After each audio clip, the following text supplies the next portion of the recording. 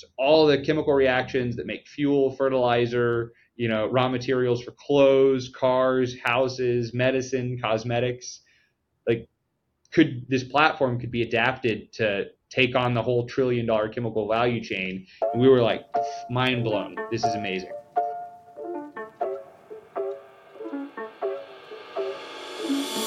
Welcome back to the Clean Techies podcast, where we interview the top climate tech founders and investors to share their stories, advice, and lessons when it comes to building and investing in climate.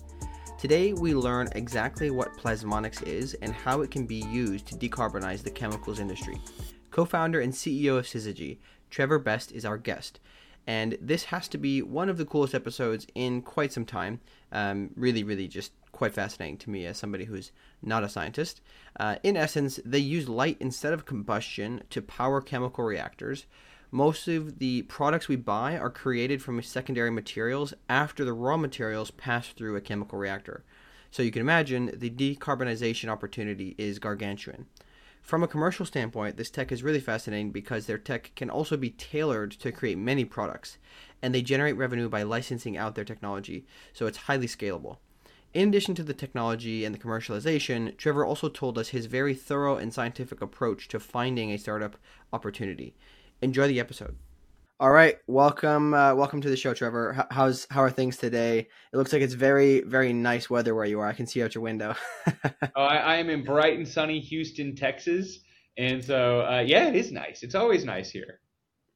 Yeah, I mean, if you like the heat, I suppose it's nice. I'm from Wisconsin, so I don't know if I could live there. I think the heat is perhaps a little too much for me. But and it's probably only going to get warmer unless we can succeed at building technologies like yours. So hopefully that maybe is a daily motivator for you. And I mean, Houston in December is pretty nice. It's not so nice in July. And and that's why we're here. You gotta keep that temperature down. Like let's keep it to like 1.5 or 2 Celsius instead of the crazy scenarios that some people are looking at. Yeah, exactly. So I guess for everybody listening, there's probably some people know you, maybe some people don't. So can you give us a kind of a quick intro to who you are and just the story of how you ended up in this role? You have a pretty interesting background. Yeah, so Trevor Best, co-founder and CEO of Syzygy Plasmonics. To really understand my life, you got to go back in time to 1985. Born and raised in Midland, Texas, for 18 years, and went to Texas Tech University. Got a couple majors in business. Joined the energy industry with Baker Hughes. They're one of the service providers that help get energy out of the ground. And there, transition, became a quality engineer, then quality manager for the Gulf of Mexico. There's a lot of R&D equipment that was put in the deep water Gulf of Mexico. So joined their, R&D team and was a quality manager for their invention process for how they invented new products and brought them to market. Started getting really interested in clean technology back in, the mid 2010s, around 2015 or so. The energy industry hadn't, made the push on the energy transition yet. So we were a little bit before everyone else there. But yeah, my co-founder, Dr. Kadiwada, and I eventually decided to, quit our jobs and, try and bring something bold to market. And yeah, for the past, 7 years or so, have been working on, bringing this cutting edge photocatalyst technology into the market. Okay, very good. So there's a couple of things there. First of all, I think it'd be good if you can just explain what is photocatalyst.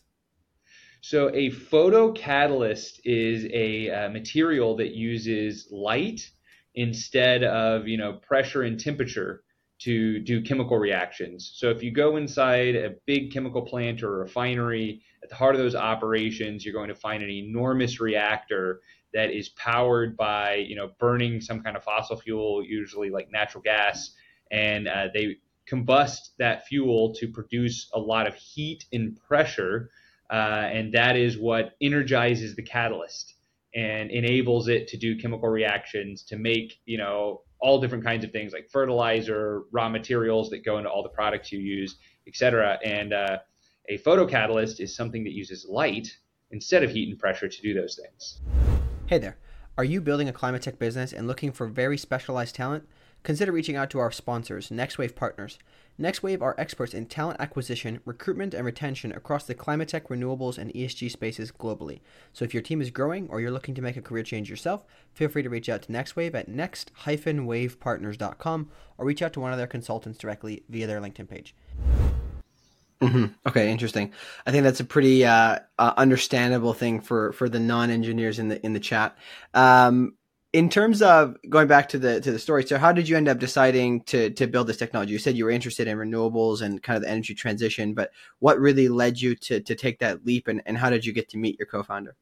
Yeah, so Syzygy is actually company attempt number 4 for me. So had started a couple others, nonprofit on water, an app, another water startup on water purification. Those did not work for different reasons. My co-founder had tried to start another company, so we started off having what we'd call energy lunches, and he and I would just go kick around ideas like, what would happen if we covered every roof in Houston with solar panels? Like, how much energy would that generate? And from kicking those ideas around, and from our previous experience and our experience in R&D in industry, we actually made a framework. We called it Technology, Market, and Impact, by which to assess new technologies. And in 2016, we started a search. And we were looking at publications coming out of universities, and we'd put it through this framework. Is the technology in a good place? Will people buy it if you make it? And can that company actually make money? And impact, does it do good for the world? And the idea was just kind of kill things as quickly as possible, find some reason why it wouldn't scale or why it wouldn't work. And in August of 2016, Rice, released this paper on their cutting edge photocatalyst. My co-founder was a PhD from Rice. And so we hit up the 2 professors who wrote the paper. We were like, hey, we'd like to talk. This was, something like the 80th technology that we had reviewed. And my goodness, we could not kill it. We couldn't find a reason why it wouldn't scale. We couldn't find a reason why it wouldn't work. We were calling customers and asking them hey, if we were able to turn this into a product, would you buy it? And they were like, I'll buy one right now if you have it. And so eventually, after months and months of digging, we decided this has legs. And so we quit our jobs and, cashed in our 401k and life savings and, started the company. I love that. I think it's pretty fascinating. A lot of people don't talk about the unsuccessful attempts at building companies. It usually just sounds very, very nice and everything was good. But we all, we know that's not actually the case when we think about it for a few seconds. There's a couple of interesting things there. So you came up with a framework. Was that framework developed just kind of through you two speaking, or did it have anything to do with your experience in the kind of invention department, if you will, in your previous role? It was mainly based off of the previous company attempts. So the first one didn't make it because we didn't have the right team. The second one, we didn't build a financial model early enough. And when we finally built a financial model, we found that the company could not make money, which was bad. The third one, we found that the IP was encumbered. BASF and Dow were suing each other over who owned a core piece of the IP. And so we're like, oh man, if we bring this water purification tech to market, we're going to get crushed from an IP standpoint. So that technology, that came from our experience in R&D, and also our experience with, the intellectual property from the third company. The market, that came from the second company, make sure the financial model is good. And also a little bit of from a program called NSF iCore, which is basically make sure customers will buy it. And the impact, that was all Suman and I. We had a need to do good for the world, so we wanted to assess the impact as well. And then that's kind of where those came from. Yeah, could you just run through what are the main things that you test, and then at what point did you start actually calling customers to really test PMF? Because I'm assuming there's quite a lot you can do quickly up front.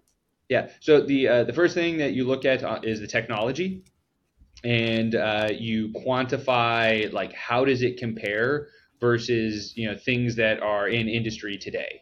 And so like, since we're looking at a catalyst, we were looking at catalyst metrics like catalyst activity, selectivity, stability, like how much product can it make? How efficiently does it make it? How long does it last before it dies?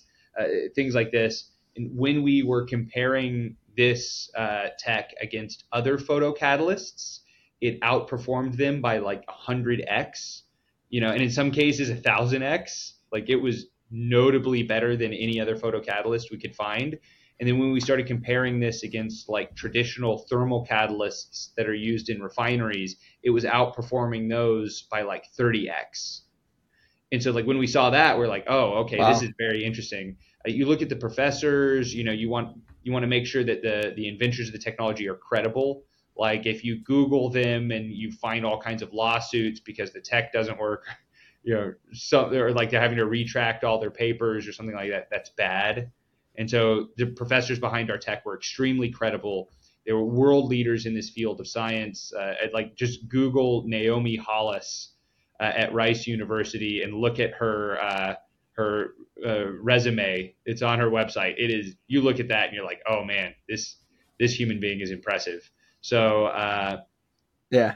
And then you look at the market. So you have to come up with some kind of product idea. Like, what does the product actually look like? You have to build a financial model around that. Like, how much would it cost to make? How much do you sell it for? And then once you have an understanding on how much it would cost to make, how much you'd sell it for, then you can start calling customers and being like, hey, if we were to build a chemical reactor that runs using renewable electricity and was built from low-cost materials at around this cost point, would you buy it? And then, you get like indications, yes or no. And then in there around the same time, you also want to start doing the impact assessment. Like, if you deploy this, like, we have a chemical reactor that runs using renewable electricity, what's the emissions impact? Hey there, thanks for listening to this episode. If you made it this far, it's likely that you're enjoying the show, so I wanted to ask your help. If you're enjoying it, please give us a review on Apple Podcasts and share with somebody in the same industry who might find this interesting. And if you're interested in getting summaries of these episodes, go subscribe to our newsletter that comes out on LinkedIn and Substack. Links can be found in the description. Thanks for your help in growing the reach of this show. Yeah, so okay, got it. Very good. Yeah, start with the tech, then go to product idea, then to financial model, then to impact and customer calls can happen at the same time in that progression. Okay, got it. No, that's really good. I like the framework. I think it's pretty fascinating. Not a lot of people, at least on their first try, go about it that way. In many cases, they probably just go for it and then realize, oh, maybe we shouldn't do this. Can you talk a little bit about the ideation? Because you said you have these lunches, and maybe you can talk, more broadly speaking, about the idea of meeting people and having these kind of discussions, but specifically around how do you come up with ideas? What is the ideation process for people who want to build something in climate today? Yeah, so how we would come up with them was like really like tracking. Actually, let's go back to bare basics. If you want to do this, being an entrepreneur is a tremendous personal choice. You should really think hard about what you love, because at some point this is going to be it's going to be difficult. You're going to feel like you're slamming your head against the wall, and you're going to need to find some, motivation, some grit to keep moving forward. And if you are disciplined and you are working on something you love, you're going to be able to like reach down and find that well of energy to keep moving forward despite whatever terrible thing is happening to your startup that day. And so I would start with things you love. I knew that I wanted to do something that had a positive impact on the world. I was very interested in fighting climate change, and I was also very interested in technology. Like, I wanted to do something with new cutting edge technology. And so what that looked like for me is I was, following university, press offices. And as they would do press releases on the things that were being developed at the university, I would, get, pinged on these things and would go read about it. And so things that, could have an impact on carbon emissions, I would pay attention to and start digging in on. And so let's say Stanford or I remember this one, MIT had a paper on a thermoelectric process where you could put some material and it would turn heat directly into electricity. And so like you could wrap process pipes and really hot equipment in industrial settings with this kind of material, and it would generate electricity that could be used somewhere else in the plant. And like that was one of the things we looked at. And so you'd see this paper, you'd dig into it, and then you'd go like have the energy lunch with your friends, and you just kick it around. Like, what would this actually look like? Like, how would you manufacture it? Is there an actual use case for this? And it's interesting because waste heat is a really interesting area, but there are a lot of good ways to turn waste heat into electricity today. So, and that one, the numbers, like, hey, academically, very interesting. And all the universities are like, they push their research. They're like, this is the best thing since sliced bread. And a lot of this stuff is interesting academically. But when you start looking at industry, like you need to hit certain performance metrics. And like when we looked at that specific thermoelectric material, like you could convert something like 1 or 2% of the energy and the heat to electricity. And like there's not an economic case for it. If you have excess heat and you want to turn it to electricity, there was a lot of technology out there that was way, way better. And so when we're looking at like the amount of development that would be needed, like it was a long way. It was a long way from being commercial. It was not better than what was in the market today. When we looked at our thermocatalyst, the fundamentals were like 30x better than what was in the market today. And so then it's just like, oh, can we preserve that crazy good number? Can we preserve that number as we scale up? As opposed to we have to make the number fundamentally better while we're scaling up. And so that's the kind of things that we would kick around and look at how we would get this. Yeah, I like that because I think that it's very systematic, which I appreciate. And I think that it's quite interesting to just go from the perspective of, okay, what are the possible things that we can build rather than starting with a thesis and then going backwards and trying to find the tech. I know some people have identified an issue and then tried to find science solutions that can solve that by kind of packing them together. So that's quite interesting. Very good. Well, that's a pretty fascinating story and kind of getting into it. Very systematic. I like that. I like the fact that you have experience trying to do it. Can you tell us more about the technology, right? So we understand a little bit, but tell us more about what it is and maybe the value chain that you're specifically solving this for. Because I know we talked about this on our intro call, and just give us some basics. Yeah. So going to get into the technology first, and there's really two pieces. One is the catalyst, and then the next is the reactor. And so the catalyst is a two-part photocatalyst. And I'm going to start with the core of it. The two professors at Rice went down this rabbit hole of nanophotonics for about 3 decades. And, starting in the like late 80s to like the 90s when they started getting into this field called plasmonics. And basically some materials, when you hit them with light, they can catch all of the energy in the light and they transfer that energy into the electrons on the surface of the material. It's called a surface plasmon. So basically you hit it with light and all the electrons on the outside of the materials get excited and start jumping around. The professors then started to synthesize these nanoparticles that you could tune what wavelength of light the nanoparticles could catch based off the size of the nanoparticles. And they become world leading experts and actually came up with the concept of the quote unquote tunable plasmon. So, catching light of different wavelengths and tuning the nanoparticles to generate plasmons based on the light of different wavelengths. They started using this tech to actually fight for sensing applications for the Department of Defense. So the Department of Defense was like, hey, if there's one photon, how do we make sure that we catch it with 100% certainty? And so made these things near perfect light harvesters. They can catch all of the photons you send at them.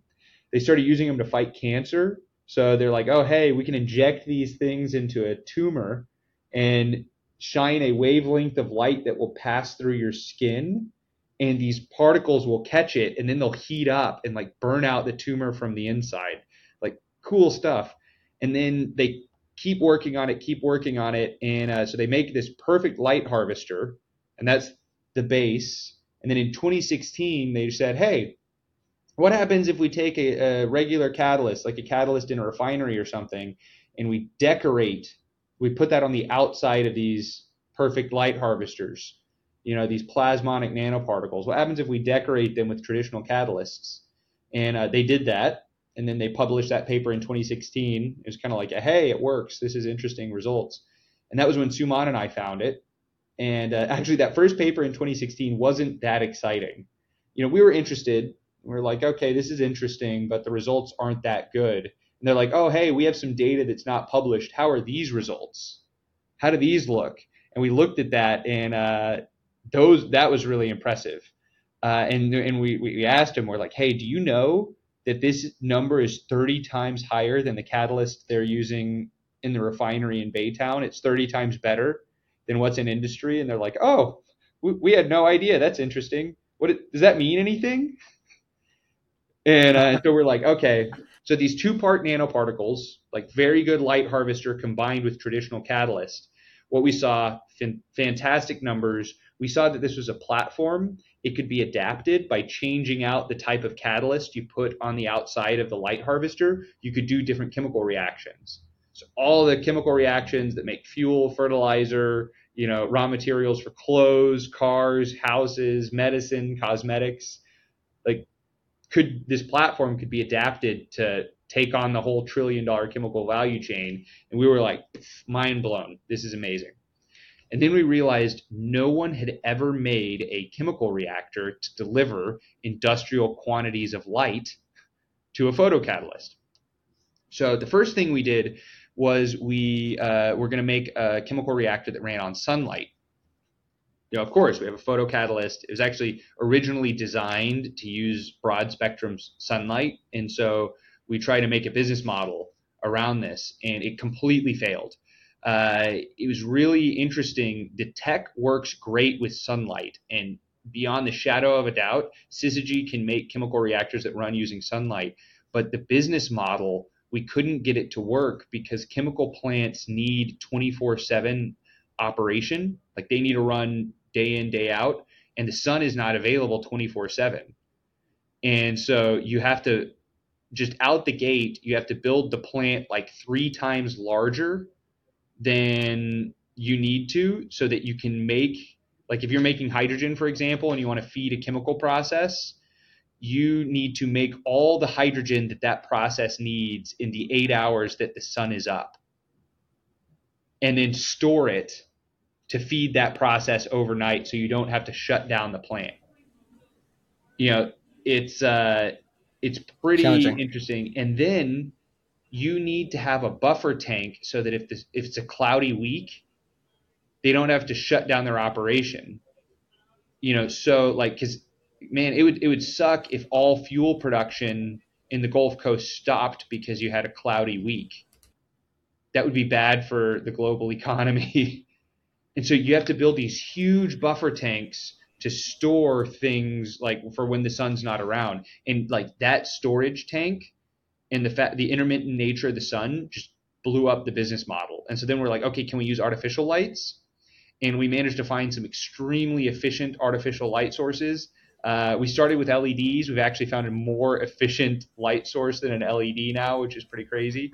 But yeah, so we started marrying our photocatalyst with an artificial light source. You power that artificial light source with renewable electricity, and boom, you suddenly have a way to power, industrial applications like industrial chemical manufacturing with renewable electricity. And so it allows us to have 24/7 hour operation. Yeah, so highly specialized reactor combined with photocatalyst is our technology. We wanted to take a quick break to tell you about another Climate Tech podcast. Well, literally.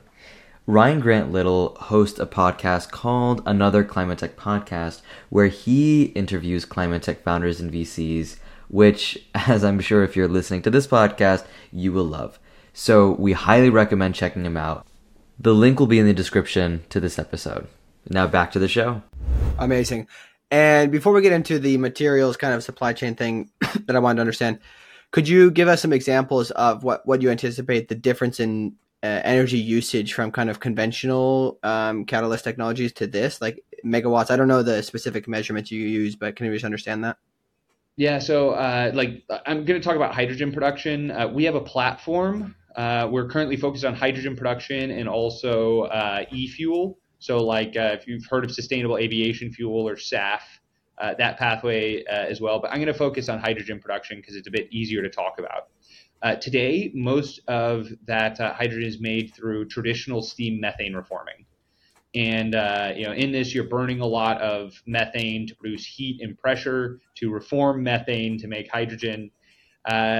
Altogether, our tech, there's two big things to know. One is we have a pretty significant reduction in emissions because we don't have to burn any fuel to power our technology.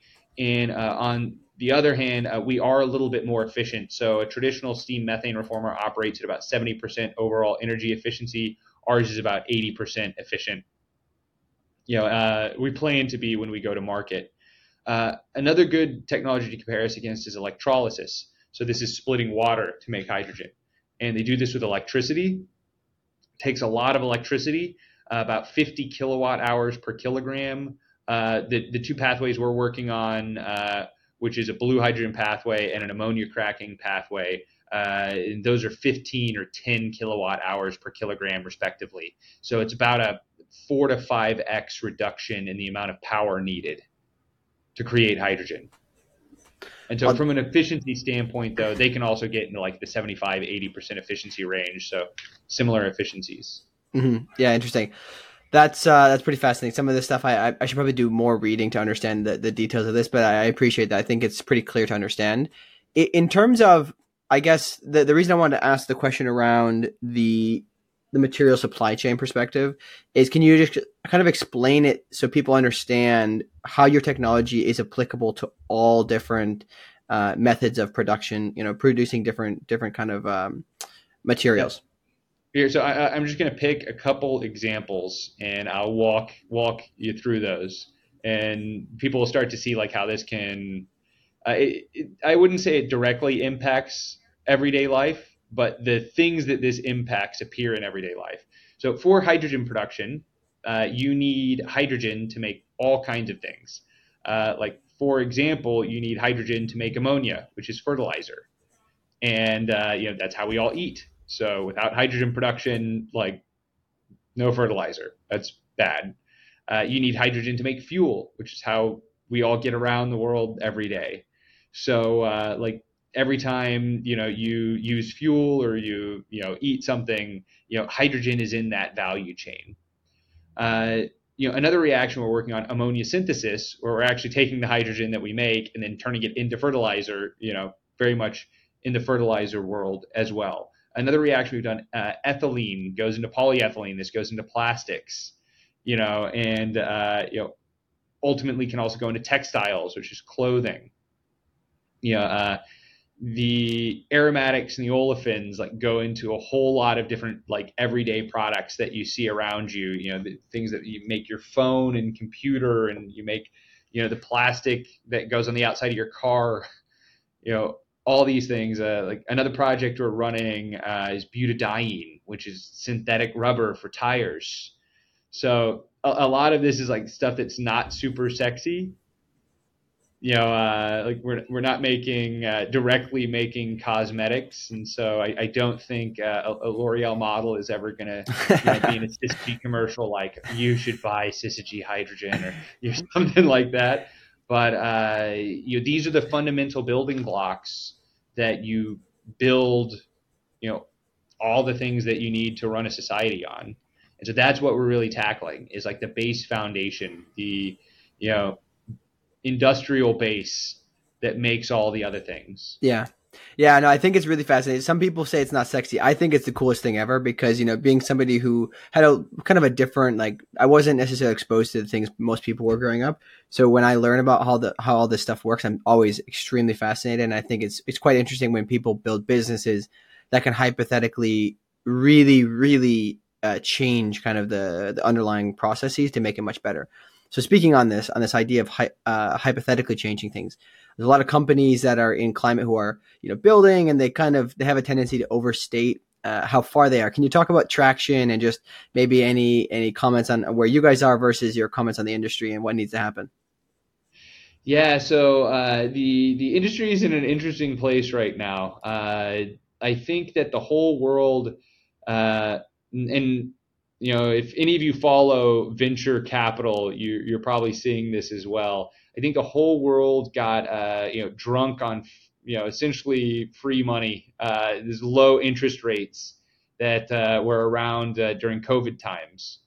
And so a lot of money poured into a whole lot of startups. And I think there are a lot of companies that have scaled and have built massive facilities and have huge burn rates, but don't have the customer traction yet. So I think the next couple of years are going to be really, really fascinating to watch. For Syzygy, we've done a pretty good job. We've collected a number of strategic investors that are also interested in working on projects with us. Just name a few, some of the big energy companies like Equinor, Chevron, BP, Aramco, chemical companies like Latte Chemical. Pan American Energy is one of the largest energy companies in South America. Sumitomo Corporation of Americas, plays a role in developing a lot of these projects. We also recently picked up Mitsubishi Heavy Industries America. So a lot of the big players in the energy and chemical space, are tracking us and working with us. Right now, we are bringing our technology to market for the first time. So we just started testing our industrial reactor cell about 2.5 months ago. And the testing is going very well. It's going well enough that we're already starting to get comfortable talking about things like performance guarantees. And going into next year, we're going to be working to secure some customer contracts, some like binding commercial contracts, to bring the technology into the market. And if we're able to do that next year, I think sky is the limit. If not, it's going to be rough, and I'm going to be in the same boat with a lot of the others. Mm-hmm. And so hopefully energy transition moves forward. Hopefully, regulatory comes in and continues to support energy transition. And we're able to, actually start to decarbonize. Hey there. Quick break to remind any founders or VCs listening, if you are looking for deal flow, seeking to raise funding, looking for partners to help service your needs, or perhaps you're looking for corporate investment partners, feel free to reach out to us through our Slack channel, which can be found in the description. Because we meet a lot of people in this space, we set aside time each week to make introductions to the various people that we encounter. This is something we do free of charge in order to help these incredible companies solving climate change to scale. Looking forward to hearing from you in the Slack channel. Mm-hmm. So I guess on this idea, on this topic of going from kind of the lab to the scale, do you have perspectives for other people doing similar, deep tech type of things where, hey, here's what the general landscape should look like. You probably will spend X amount of time doing this. And then once you can achieve X, then you're going to see the exponential growth or you're dead, right? Like, do you have any kind of just general advice on that process of scaling and getting to the market? So I think the best way to talk about this is in terms of technology readiness level, or TRL. And if any of you are curious about this, you can just Google technology readiness level, NASA or Department of Energy, and you'll see their TRL levels. And basically, this assesses how ready a technology is to go to market. When we first, this is a 0 through 9 scale. 0 is basically somebody has an idea. 1 is they start to work out the basic math behind it. 2 is they have a theoretical framework. So on and so forth. When we found Syzygy's technology, it was around a 3 and had started getting experimental results. And we have now taken it to an 8, with 9 being fully commercial. It is possible to skip levels, but is generally recommended against. There's a lot of risk in that. You can run into problems if you try and scale the technology too fast. And those problems can be difficult to solve. Some things that are easier to solve at small scale can become insurmountable at large scale. And if you designed your plant in a certain way, like I said, could be challenging. Rules of thumb, we have been able to advance the tech about 1 TRL level per year. And you should scale the company accordingly. At TRL 8, we're around 100 employees. And we've raised about $110 million to get to this point, and we're like going to market like with the idea to turn the tech into TRL9 over the next year and a half or so. I would say that the time to really punch the accelerator and start scale like in a big way is around TRL8. Doing it before then, there's a lot of risk. Yeah. So that's quite interesting. So generally speaking, the company, let's say just the maybe employee count was relatively flat or maybe slight growth until you get to a point of 8, and then you really hire a bunch? I can give you actual numbers. So when we founded at 3, we had 4 employees, and those 4 employees advanced it to I would say around a 4, early 5 level. Then we grew to about 20 employees, and with 20 we took it from 5 to 6. And then we grew to around 50 employees, and we took it from 6 to 7. And then we grew to around 100, and 100 have taken it from 7 to 8. And then like to get like fully operational with and be like operating at a TRL9, our company will probably need about double again, like 200 employees or so.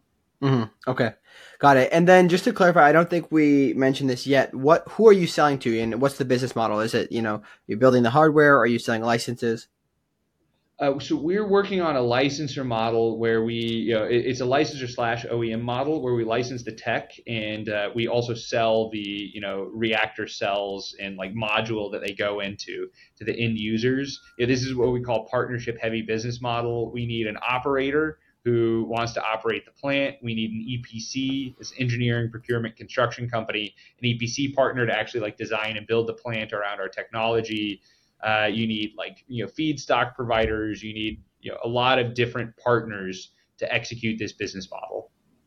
So can you talk more about that? You're saying so it's a license model, but you will find somebody else you're going to partner with them they're going to operate it, and then you guys will finance the plan. Like, can you just maybe talk a little bit more about that for people who aren't familiar? Yeah, and we don't finance the plant either. That would be a project developer. So like, okay. We basically find a market that has a need, like let's say Korea. They're looking at bringing a lot of clean hydrogen into the country. They're probably going to be doing this through ammonia cracking.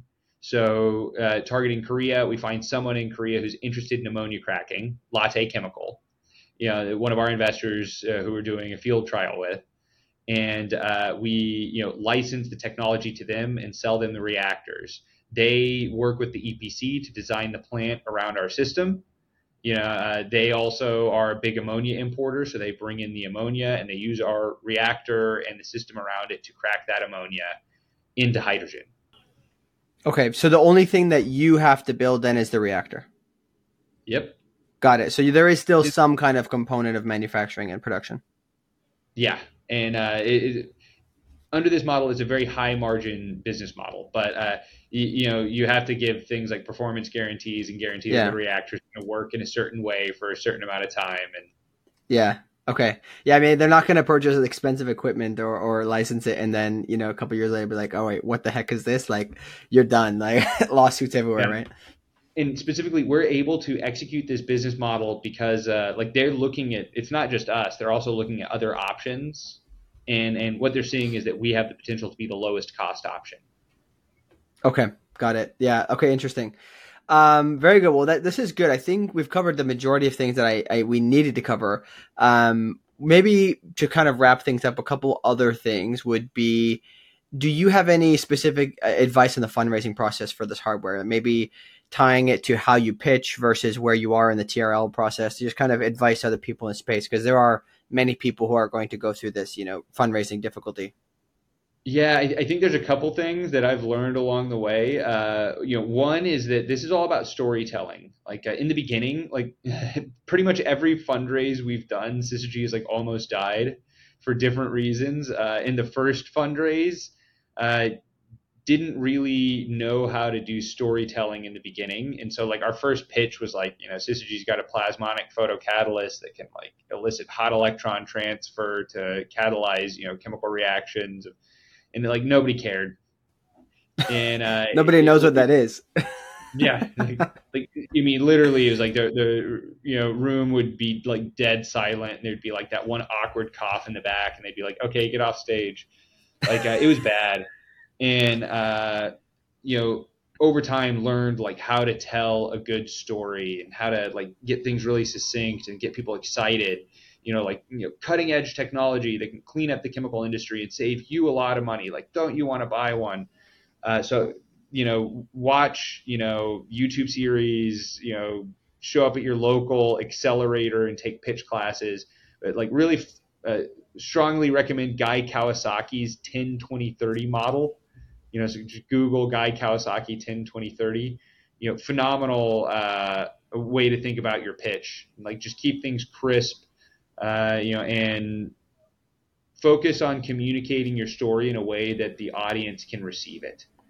Then in the second fundraise, we counted too much on one investor, where we basically put all of our eggs in one basket, and they dropped at the last minute, and it was brutal. Like we almost died. And so I would always do a competitive fundraise process, and I would not be comfortable unless if you are talking to like 5 or 6 or 10 investors that might lead your next round. And so never put all your eggs in one basket on the investment side. And the final piece of advice would be never give up, never get discouraged. This can be a frustrating game. And whenever I was back in college, I took an entrepreneurship class. I remember one thing from it, and the professor said, the only difference between a successful entrepreneur and a failed entrepreneur is that the successful one has failed 10 times more. And basically it's just an anecdote about like whenever you fall off the horse, like go get back on. This is like Syzygy's having a lot of success. We're on Series C. We're about to go raise a Series D. We've raised over $100 million. All this is company number 4. Each one of our fundraises has had challenges, and then we've like adjusted and gotten back on the horse and gotten it closed. So yeah, never give up, never get discouraged, stay on it, and you'll get there. Yeah, I appreciate that. Do you have any particular advice around selecting investors when you're building something in hardware? Make sure that they understand what you're doing. So like with your financial investors, make sure that they have people inside that can evaluate the techno-economics of your technology. You probably don't want to be their own. If you're doing hardware, you probably don't want to be their only hardware investment. If they've only done software before you, they're not going to understand the kinds of trials and tribulations you have to go through. So it really be focused on finding financial investors who invest in other companies similar to yours and understand the journey that hardware has to take. On the strategic side, make sure that there's actually a strong strategic alignment and they're actually going to move on your technology. Mm-hmm. Okay, interesting. I appreciate that. Make sure that there aren't any like really egregious commercial terms tied to the strategic investment. Got it. Okay. Very good. And then the last thing I think I'll ask is, do you have any particular, I think you've talked about this a little bit before. So can you talk maybe about your thesis on culture and hiring and talent? Yeah. So when you're looking for people in the beginning, you really need to look for missionaries instead of mercenaries, like people who are showing up because they have some kind of personal mission that they're satisfying. And so like whenever I interview people, I'm always asking questions like, why do you get out of bed in the morning? Like what are you trying to accomplish with your life? And what I found is that really driven people who have some kind of personal mission, whether or not it's to like advance technology or fight climate change, it can even be like they want to provide a legacy for their family. But the people who have a personal mission, they will dig deep and overcome when times get tough. The people who are true mercenaries and they're like, listen, man, I'm just here to collect a paycheck. They usually jump ship the first time they get a higher paying job offer or things get difficult. And so definitely be looking for, that missionary type personality who is wanting something more out of life that your startup can give them. And then on culture, we do a couple interesting things in Syzygy. We buy everyone in the company a pair of branded shoes because we walk this clean tech path together and we get to walk in each other's shoes. There is a big mural wall outside my office that everybody gets the opportunity to sign, and it's just a commitment to fighting climate change and trying to live up to the core values. And so little things like this, buying shoes and signing a wall is it's kind of funny, but it really does help bring us together. It lets everyone know that we're here for a good cause and we're in this together. And that would recommend doing things like that, having culture events in your company as you grow. Yeah, I think that's quite interesting. What one last thing on that, you mentioned hiring missionaries versus mercenaries. Do you find that even within climate that sometimes the person's mission may not be specifically that they want to fight climate change, but their mission is still strong, and in another way that you say, you know what, I'm willing to hire this person? Is it always focused on solving climate change? No, I think the three big buckets that I see a lot are family, technology, and fighting climate change. Mm-hmm. Okay, interesting. And fighting climate change is kind of like doing good for the world. Like they want to do good for the world. Technology is like they're just absolutely fascinated and love cutting edge technology. And family is like it can be similar to climate change. They want to provide a better world for their family or their children. And can also be that they want their kids to be proud of them. They want to be seen as doing something that does good as a role model for their family. So these things can be intertwined, but those are the three big ones I see a lot. Yeah. Okay. Very good. Well, I appreciate this. I think this has been a really good episode. Thanks for coming on. Any calls to action for the audience? Any final thoughts? Yeah. Wake up tomorrow morning and switch your electricity plan to renewable electricity. That's Most people a call can to do action. Yeah. If you do that tomorrow, then you've done a huge chunk of your part. If everyone woke up and did that tomorrow morning, and just demand for renewable only skyrocketed, would be a huge positive thing for the world.